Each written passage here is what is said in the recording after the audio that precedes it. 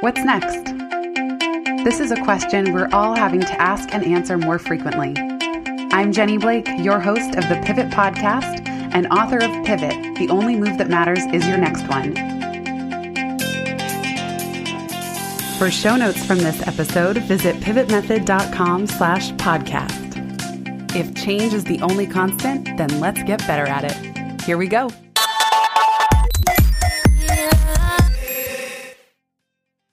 Hello, everybody. Welcome back.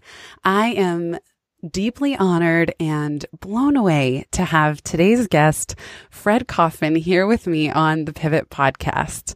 Fred doesn't even know this, but he changed my life. I went through, when I first started working at Google, I was fortunate enough to work under Sheryl Sandberg's umbrella of the organization in online sales and operations.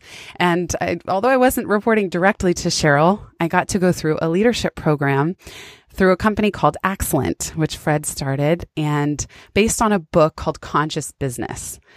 This training changed my life in so many ways. It taught me, for the first time, principles like player versus victim mentality, total responsibility and ownership. After this training, I really try to avoid saying I'll try as a commitment to anything. It's either yes, no, or renegotiate. I learned not to say, sorry, I was late, there was traffic, but rather, sorry, I was late, there was traffic, and I didn't get up early enough, or I didn't leave early enough. But the biggest influence was that I got a coaching session through this program. And for the first time in my life, my coach, Eric, asked me, what is your life purpose? And when I told him I wanted to help others, he said, well, who?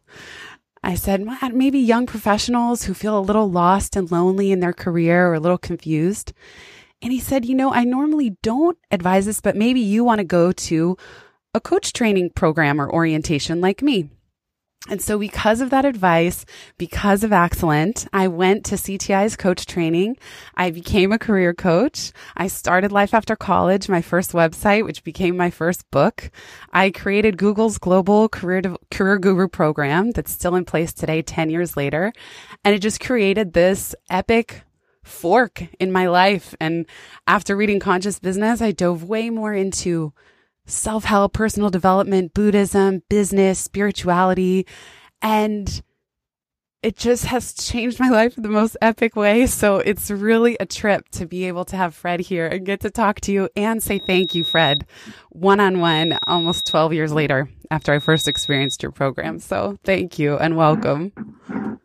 Wow. Oh, thank you so much. I mean, I'm blown away right now. I didn't know all this, Jenny. I'm very grateful to be here with you. But I'd like to adjust one of the things you said. The principle of absolute responsibility cuts both ways. It's true that when you're late, you have to take responsibility saying, I did not get up early enough. But when you do something phenomenal, like you just described, don't credit the book. It wasn't the book, and it wasn't Eric, and it wasn't the course. It was you. You also need to take credit for that. So I tell people, look, if you don't learn anything, don't blame me. But if you learn a lot, don't credit me either. You're coming to the gym. The course or any conversation, it's like a gym that is available for you to do your practice and grow. But it's you who have to do the practice, and it's also you who deserve the credit for the fruits of your effort. Mm-hmm. And that's a wonderful story. I'm so proud to have participated in some small way, but I'm sure there were lots of other people that went through that program and it didn't do anything to them.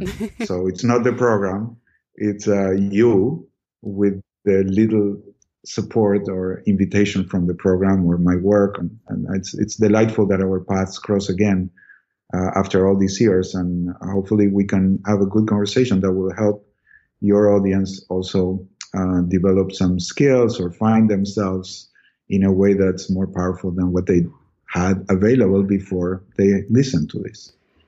So well said, Fred. Thank you. And yeah, it really is humbling. And it's true that not only to also take credit and responsibility when things go well, but of how many people shone that light. So you with your book, Conscious Business, Cheryl making the decision to bring this concept and this type of culture to Google, Eric, everything along the way. And you describe this. So let's catch people up. We are also celebrating you today, and your book just launched. It's called The Meaning Revolution, The Power of Transcendent Leadership. And you've made your own pivot. You're now an advisor in leadership development at Google, funnily enough, speak of the devil. And you're working with top CEOs and executives around the world.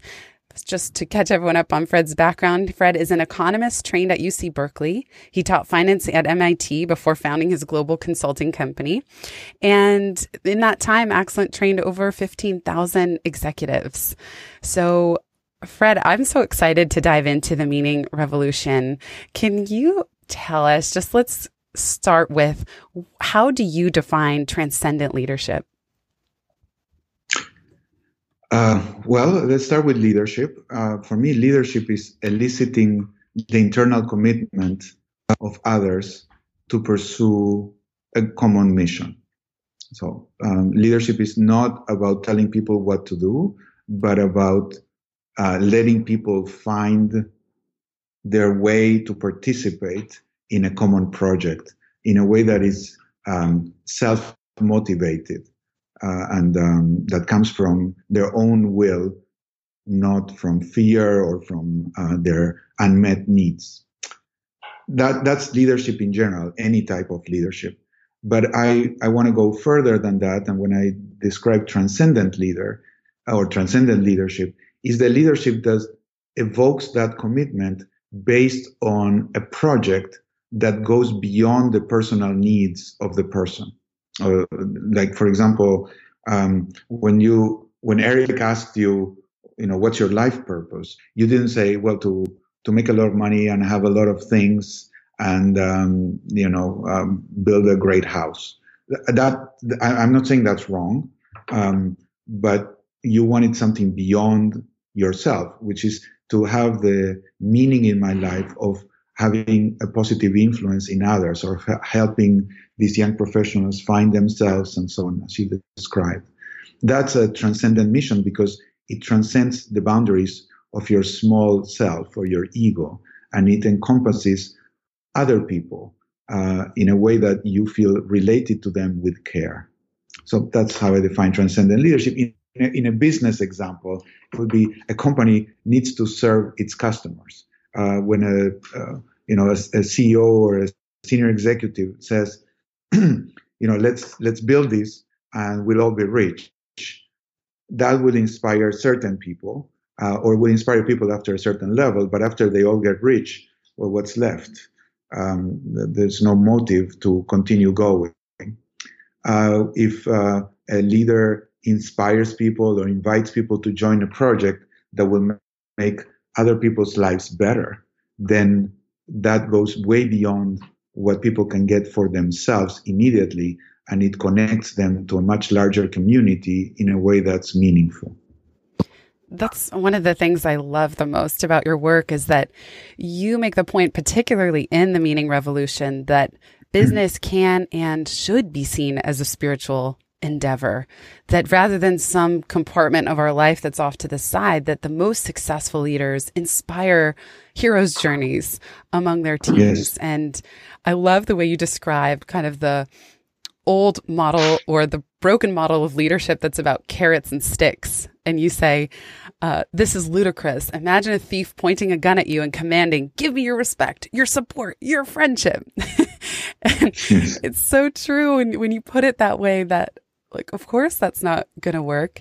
And then I would love for you to share later in the book, you say even certain efforts at employee engagement, which is an area that I work with a lot of companies on through Pivot, you say they don't work. And you give the analogy of a marriage proposal. Can you describe that to everybody? Yeah, well, imagine if I came to you, Jenny, and say, Jenny, I'd like to marry you. And you say, why? Why would you like to? And I say, well, because, I read the statistic that married men live 5 years longer than unmarried men. I mean, this just do it real. What would you think of me? If Right. I told you, I mean, literally, if I just said that to you, And if you said what would be your thought? and if you said like male engagement in society is low, so let's get married, like, Yeah, exactly. yeah, I'd be like, you're crazy. What's in it for me? Why? That's no Yes, incentive. Yeah. exactly. It would be like the story of the thief, that we were discussing, that instead of pointing a gun at you saying, love me and I'll pay you $100,000. And be like, well, that's prostitution. That's not love. You can't buy love. You can buy sexual services or a pretense, but you can't buy love. And that's the problem of many of these engagement programs, that they say, okay, we're going to give people a lot of goodies and then they'll be committed. And that's just not the way it goes. And if people ask the managers, and they are asking implicitly, why do you want to engage us? And the implicit answer is, because if you're engaged, you're going to be more productive and we're going to make more money. That seems disrespectful. That seems abusive, manipulative. Just like the guy that says, I want to marry you because I feel lonely, or I feel that, my health is going to improve if you take care of me. It's like, oh, really? So as you said, what's in it for me? Why would I want to marry you? The question is not why do you want to marry me, but why would I want to marry you? What's in it for me? And that's a much harder question that most companies don't have a good answer for, because most leaders have not thought about that, because they think, oh, well, I'm paying you. That's enough. So shut up and keep rowing. Like, oh, really? I'm not a slave. I mean, you're going to get the minimum effort that I need to spend for you not to fire me, which is true. And it's like a thief is going to get the minimum level of collaboration from me that I need for him or her not to shoot me. But that's it. There's no discretionary effort. There's no creativity. There's no intelligence. There's no commitment. There's no flexibility. There's nothing that is discretionary is going to come out of a coercive situation. It's interesting that there is this gap, because I think a lot of those leaders would say that they're well-intentioned. Like, of course, I want my employees to be happy. And I wonder if you have any thoughts on how this relates to the burnout conversation as well, where let's say employees are giving so much to the organization and the company says, oh, we want to make sure you don't burn out. Here, we'll create meditation classes and rooms, but that there still seems to be a gap between leaders caring, and again, maybe partly for these more the thief type reasons. Yeah. And then partly out of care as well. But there's this gap remains. And so I'm curious to hear your thoughts on that. Well, Jenny, there's a very corrupting influence on everybody in every human's life. And that's the desire to achieve the goal without committing to the practice. So I remember, and I wrote in the book, when I wanted to run a marathon, and I went to a personal trainer and I said, hey, I want to run a marathon. I said, everybody wants to run a marathon. The question is, do you want to get up at 5 a.m. to train every day? And I was blown away. It's like, of course. I mean, if I never thought of the practice. The practice is something I had to do to run a marathon, but I would do it begrudgingly. And he was saying, no, love the practice. You have to fall in love with the process, not the outcome. The outcome is cheap. That's, of course, everybody falls in love with the outcome, but that's corrupting, because then you want the outcome without the process. Like, I want to lose weight, give me a pill, or I want to be healthy, so just operate on me. And most of the problems are behavioral. I mean, I'm not denying that in some situations it's necessary to take a pill or to have surgery, but the vast majority of diseases that afflict us are behavioral diseases. They are related to diet, smoking, not sleeping, drinking, lack of exercise, whatever, lack of self-care.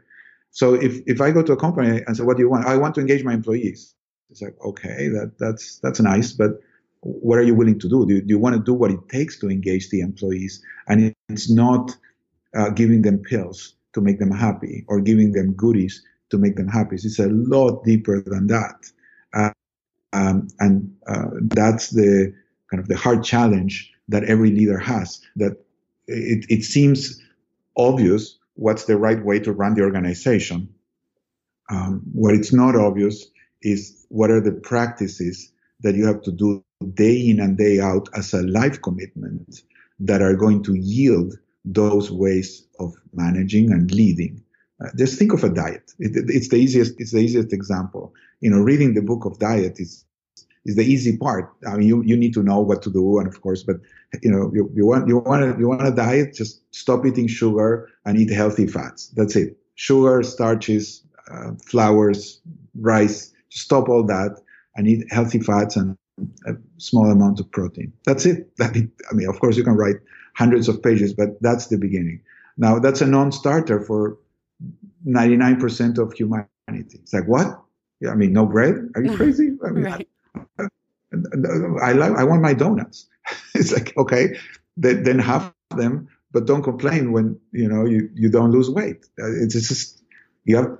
Oh no, but I want to lose weight. The question is not whether you want. Everybody wants to lose weight. The question is, do you want to stop eating that which prevents you from losing weight? And most people in leadership are just not willing to do what it takes to become a source of inspiration, to connect with people with care, with love, with understanding, invite them to join a common mission. And that doesn't mean being, I would say, nice. I write in the book, I disagree with the idea of servant leadership, that the leader is in service of the people.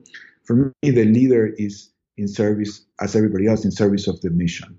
And there are some missions that will require sacrifices. In the extreme, it could be the sacrifice of my own life, there are things I would die for. And there are things that, if you're in my team, I would tell people, if this happens, then we're going to die for this. And if you don't want that, then this would not be a good place for you to go. It's like a plane. This plane is going to Florida. If you don't want to go to Florida, this would be an excellent time to deplane because we are going there.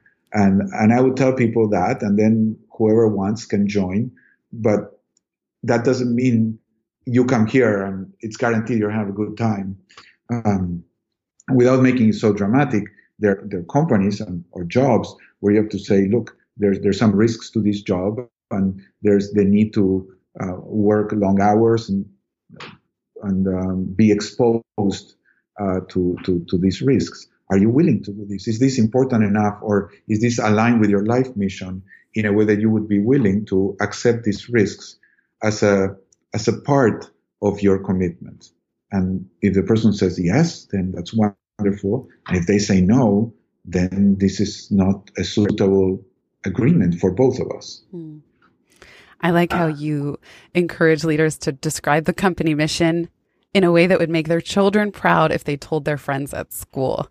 How did you arrive at the children proud benchmark of this mission? Oh, it's a sweet story. I had to do it in a hurry. I hadn't thought of that. I was about to go. I was working with AXA, the French insurance company, and I was going to fly. I lived in Boulder, and I was going to fly to Paris for a month. And my at that time 7-year-old daughter, her name is Michelle. Now she's 19. So Michelle looked at me with her big eyes full with tears, and she said, "Daddy, please don't go." It broke my heart. I'm like, oh. I wanted to say, well, sorry, Michi, Daddy has to go, which is a total victim statement. So I didn't say that, but I was tempted to say, I don't have a choice. I have to go. So I had to think, what do I tell her? And I just said impromptu, well, Michi, if I died, it would be a really bad thing. And she was shocked. I looked at me and said, yes, that would be bad. And I said, but it would be probably worse, because if I die, there'd be a lot of hardships that fall on you and mommy and the rest of the family, because mommy would have to go work a lot more, and you would have money issues, and you couldn't continue going to school, and you probably couldn't stay in this house. And now she was freaking out. It's like, oh my God, that's really bad.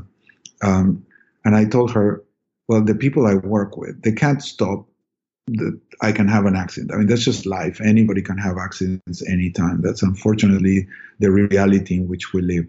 But what they do is they guarantee, I pay them a little bit every month, and they guarantee that if something happens to me, they'll give mommy enough money that nobody has those sorts of problems. You or your brothers and sisters, and you'll be all right. And that's a beautiful thing, because these people allow me and a lot of parents like me to take care of their loved ones even after they die. And it's just an amazing superpower that we have to love people beyond their physical existence and take care of them. And that's thanks to them. That's what they do. And she just literally said, "Go, daddy, go." She pushed me. It's like, "Go, daddy, go." And I was like so proud. And I don't even work for AXA. I mean, I was just a consultant, but I felt so proud to participate in that. And then, of course, I got to France and I told them the story. They said, "Oh, you should be selling insurance." That was you should be selling life insurance. And one of the executives who was there around the table said, "No, you guys don't understand. We don't sell life insurance. We sell love." And that came from one of the leaders there. I was so impressed. Wow. It was such a beautiful thing. And he was the only one who said that. The other people laughed a little bit, and then we continued the conversation. But he wasn't kidding, and I wasn't kidding either. You don't sell whatever you sell. You sell love. So with your book or with your podcast, or when you coach people, or when you create a program that other people use, you are not just giving a material or even a conceptual product to people. You are creating the conditions in which they can flourish.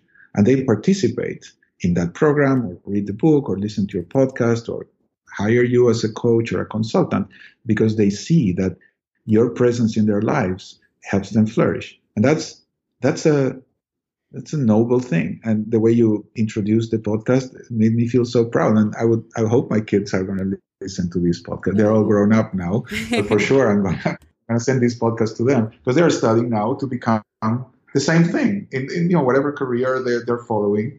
They all want to do something that will leave a mark in the world, and the best mark that we can leave is to participate in the lives of others, so that they flourish and they grow and they find themselves.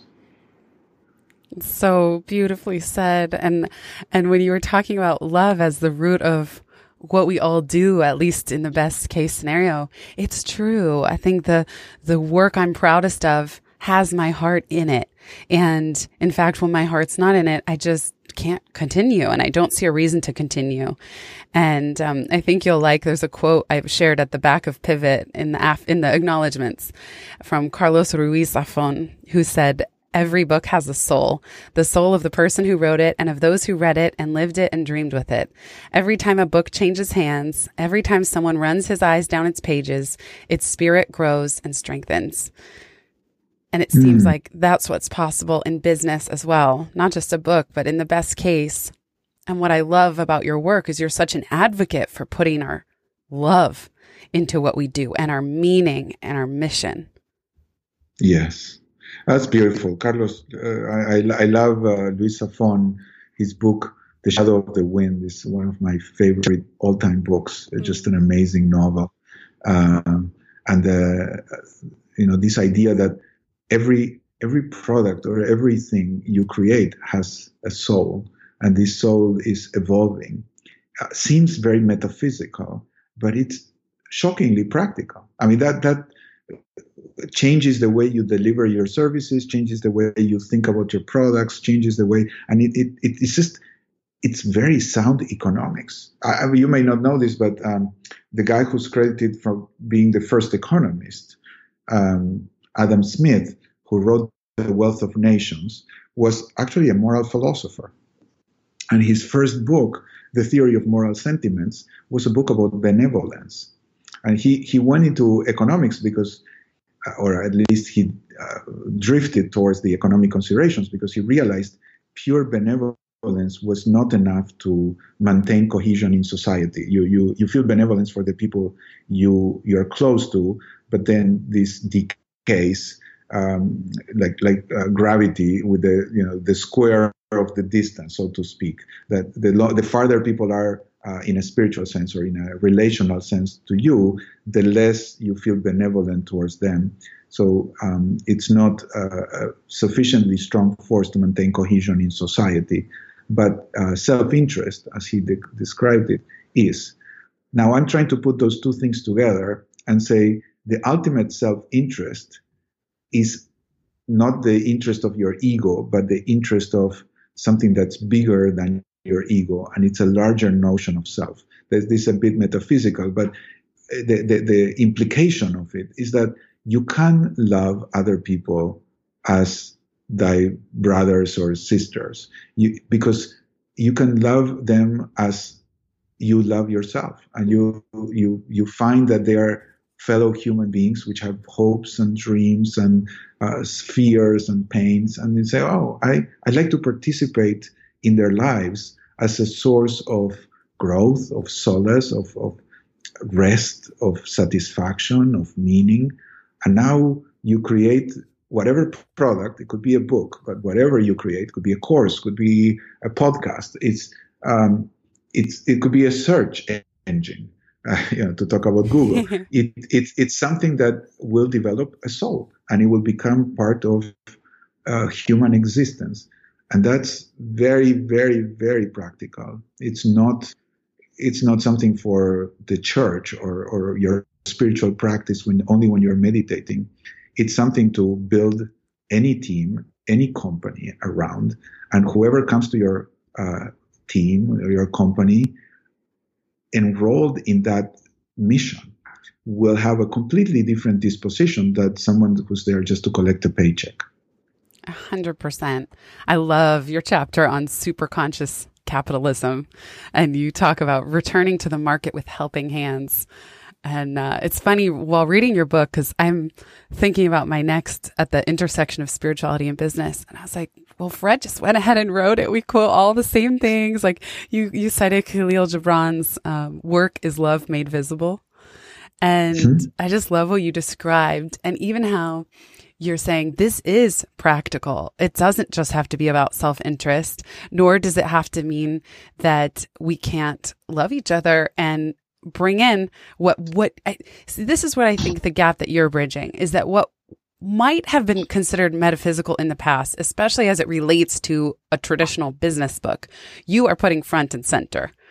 And you even describe in the book your interest in shamanic journeys and your experience with psilocybin and the insights that you discovered. And I'm wondering, were you at all hesitant to share that, or are you just kind of like so clear on your mission that you're willing to put all this forward in your book and in your work? Well, I was conflicted about it, not about what I did, but about sharing it so widely. And then a lot of people, friends, editors, it's like almost unanimously were against it. This is too exposed. Yes, against sharing so it. Yes. It's too exposed. And it is a sort of sacrifice. But I have to say I was very inspired by the book Waking Up, Sam Harris, who wrote a book on meditation. And because he's so iconoclastic and he's considered, the anti-religious extremist, and yet he wrote this fantastic book about neuroscience and meditation and spiritual practice, but spiritual in a different way, not in a religious, the traditional religious way, but more in a personal, introspective, and transcendence way. And he says it all started with taking MDMA, ecstasy. And he tells about that experience. And he's like, wow, this guy has guts. And I admired him so much. And I thought, if Sam Harris can do it, I can do it. It was something like, it was kind of my mantra. Why can't Sam Harris talk about it and I would not? And he said, well, this is my sacrifice. And if somebody doesn't want to work with me, I'm not a neuroscientist. I work in a corporate environment. I'll see. I mean, the consequences haven't ensued yet.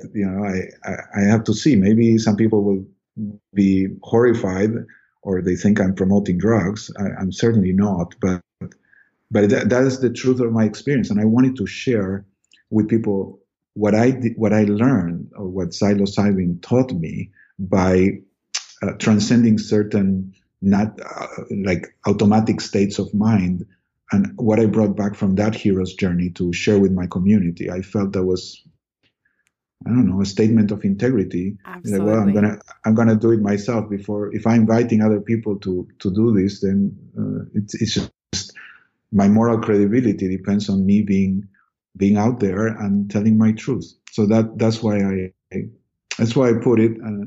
It's really a meaningful story for me, and I hope it will be meaningful for other people to learn something about themselves.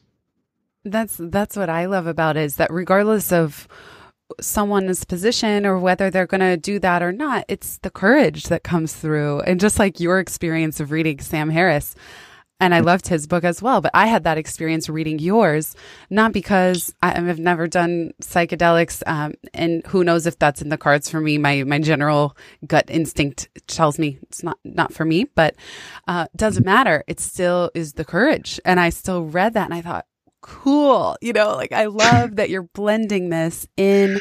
I love your courage and the truth. You said the word truth. And I think that ties in so closely with love, and especially in a business context, and that courage and truth and soul that comes through when you share what has authentically been very powerful for you.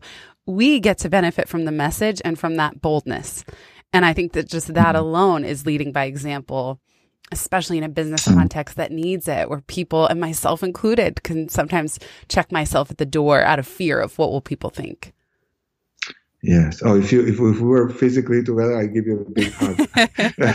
that's a very sweet thing, and it warms my heart. And it is exactly what I was hoping to do with the book, and what I hope to do as a teacher, and just my mission and my gift, very similar to yours, which is to kind of go search and find the fire and then bring it back to the community, so other people don't have to do the same thing, and people can go into their journeys with the knowledge of the structure of the journey, but they don't have to go to the same place. Each one of us will take the journey that's appropriate to their life.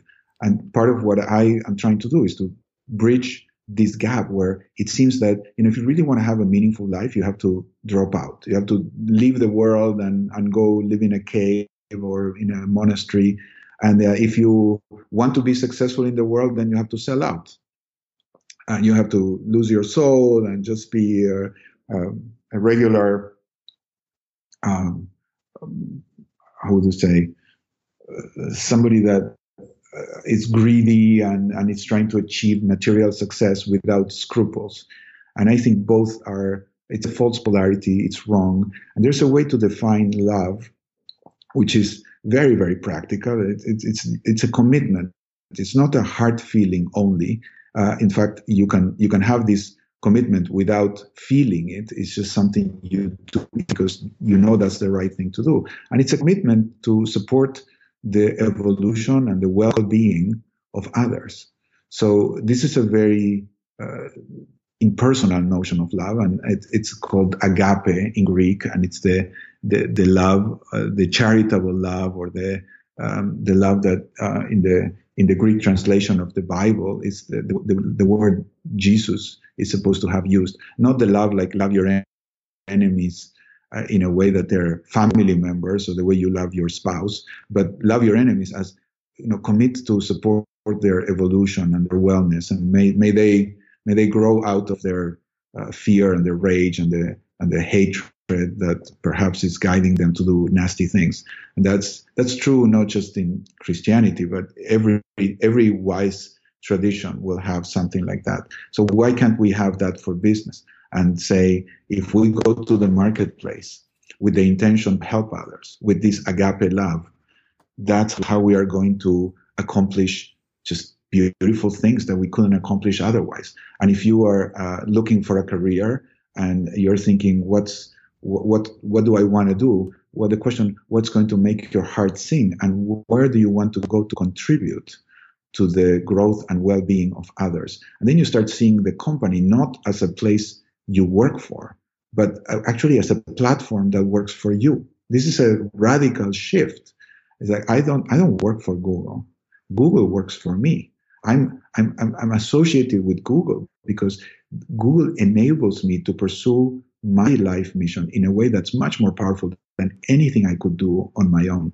And when I work with LinkedIn and I gave my gift through them, to them, and through them, I felt the same. It's like this is a beautiful opportunity that they are giving me to support humanity in a way that's way bigger than anything I could do on my own. And I'm infinitely grateful for that. I'm still affiliated with the LinkedIn. I love those guys, and I would help them any way I can. And I'm still, talking to them and all that. So there's no sense of, oh, they're abusing me or they're making money with me. Oh, it's exactly the opposite. It's what a blessing that people like Reid Hoffman and Jeff Weiner have developed. Reid is the founder of LinkedIn, and Jeff, the CEO, have created this kind of platform that helps so many people develop their careers, find jobs, connect with other professionals, and that they give me a chance to be a part of it. I will forever be grateful. And now I'm thinking, wow, Larry and Sergey created this amazing organization, and they started on Eric Schmidt then, and now Sundar, and these are all the executives at Google, and now they have this fantastic platform to contribute to humanity. And what a blessing to have a chance to participate there. Like, oh my God, this is an incredible journey. So when you start thinking of your career like that, it really changes the perspective with which you approach any job opportunity.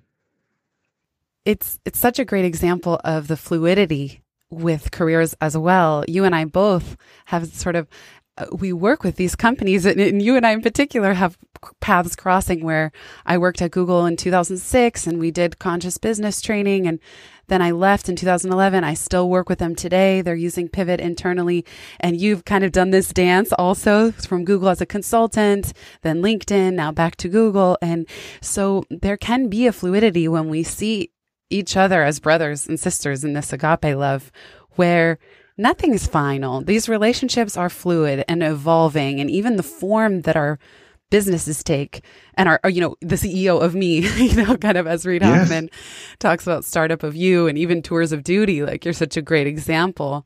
And you read my mind, because I wanted to ask you, your book, by the way, arrived unsolicited. Like, it just showed up on my doorstep one day. So the publisher sent it to me proactively. And I was surprised to see that you had pivoted from Axlent to LinkedIn. So I'd be curious if you could share a little bit about how you made that decision. And then even from LinkedIn to Google, like, how do you know when it's time to pivot, and especially kind of leaving the business that you had started? Yeah.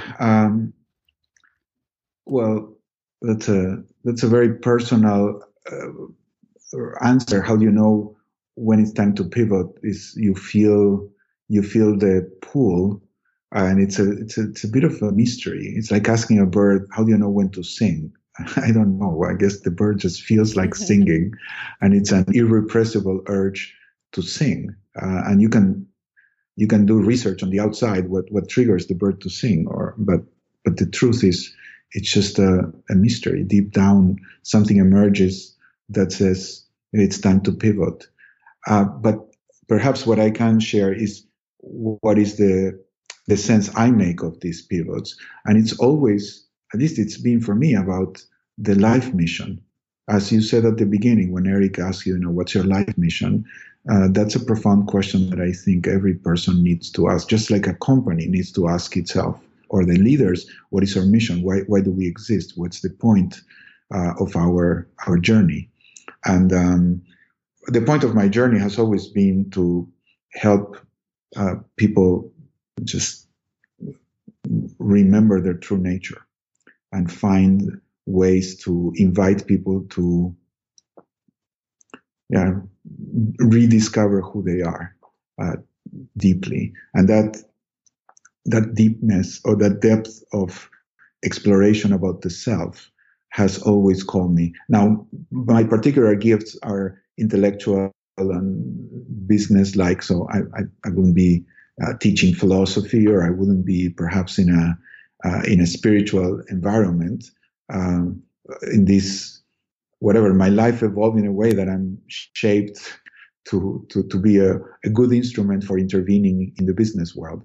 So I was doing that first in MIT, and then when I felt like it was time, I pivoted and I started my company, which developed into becoming Axialent for many years.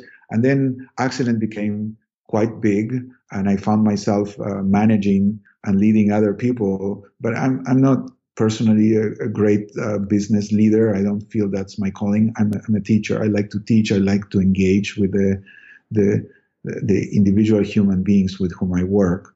So when Jeff invited me to join, and I had known Jeff Weiner from many years ago when he was in Yahoo, I thought, wow, this seems like an amazing opportunity. And I did it. And after 5 years at LinkedIn and giving my gift and working with all their leaders, people have very long tenures in LinkedIn. So most of the senior leaders have been there for the 5 years that I had been there. I just felt, they learned everything that I can share with them. I can stay around, and it is very loving, and they all wanted to just have me stay. And I said, we can be friends, and I'm available, and we can do something. But the truth is, if I were the owner of LinkedIn, I wouldn't hire someone like me at this point, because I've given my gift, and you have received it, and you have taken it to a place where it's just fun to be around, but I don't think I can contribute that much more. And yeah, they agreed. So it was a very friendly transition to this new mode. Google showed up. It wasn't from pivoting from one to the other. It was first the truth of the relationship with LinkedIn had shifted. And as I opened myself to, well, what am I going to do next? I thought I was going to be more of a consultant to many companies. But Google said, oh, we'd love to try, you advising us in similar ways that you developed for your book in terms of aligning people in pursuit of a common goal in a complex organization. That seemed like such a fascinating project. And Google is such an amazing company with, the impact on the development of humanity that I was like, of course. I mean, just tell me, what do I need to do? I'll do anything to have a shot at participating in this epic story that you guys are writing. And that's how I feel. I started with them, only like a month ago. Wow, and so recent. And yeah. It's very recent, and it was completely, synchronistic. It wasn't, it wasn't like a long conversation or anything. It just happened. So that tells me it was a good thing, and I am ecstatic about it. I'm still learning, but the guidance of the mission is what has, in a sense, unfolded with all these or through all these smaller decisions. I love the synchronicity and the timing, even with your book launching and the Google opportunity. It's always amazing to see how these things seem to come out of nowhere, and then they make perfect sense somehow once it's in front of you. Yes. And so fascinating to me because when I started at Google in 2006, there was about 6,000 employees. And so in a fascinating way, you and Conscious Business planted so many seeds. And I know many of the people, I was in a training function, training thousands of people. Many of them are still there today. So it's interesting that you're diving back in and you have these like trailblazers and people who will already know some of the culture that has, and then I think it's good at 60,000 to get a refresh. I think now's the time for them to have you, and they're lucky to have you, and vice versa. I can understand for you, it is so compelling to get the chance to work at that scale, and I just love the image of you as going and finding the fire and bringing it back. And the last thing I'll say there is, even a company like Google, for all the culture and all the perks, it's not easy to grow to, I don't know exactly how many, so don't quote me on this, just pulling around 60,000 that, of course, 85,000. It's 85,000 now? 85,000 people, yeah. God. And expecting to be 100,000 very soon. That's really wild. So yeah, what a fascinating time. Fred, I could talk to you all day, but I know you're busy launching your book. So, wow, before I officially close, I would love if you could give listeners, I always like to leave them with one practical, actionable thing that they can try or practice. What would you have them do? You already said it. Ask yourself, what's your life mission? And then start planning your activities in a very fluid way in support of that life mission. And the only thing you need is a next step. You don't need to plan all the way how I'm going to accomplish this mission, but you only need what's the next step that is going to bring me in the right direction. But you need to know the last step, which is this is my life mission, and the first step. Don't worry about the rest of the process. Wonderful. Fred, thank you so much for your time today. This is a dream. I didn't even dare to dream that I would get to talk to you in person, and thank you. And thank you. May I be a testament of the soul of your work and carrying it forward, and just that you don't even know the extent of your reach and influence. And your work has been with me for over 12 years and will continue to be. And I'm just so excited for the Meaning Revolution. So those of you listening, please don't miss out on this book or Fred's work. Go to Amazon or wherever you get your books and check out The Meaning Revolution, The Power of Transcendent Leadership. Thank you, Fred. Thank you, Jenny. It's been an honor really to see how you're creating your soul imprint in such a beautiful way.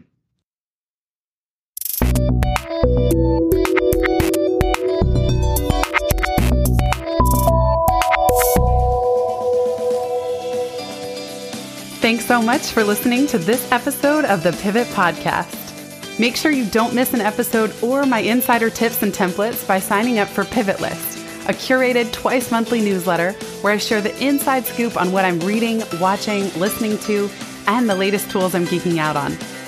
Sign up at pivotmethod.com/pivotlist. Get show notes from this episode at pivotmethod.com/podcast and connect with me on Twitter at Jenny_Blake. Remember, build first, then your courage will follow. Hasn't it always?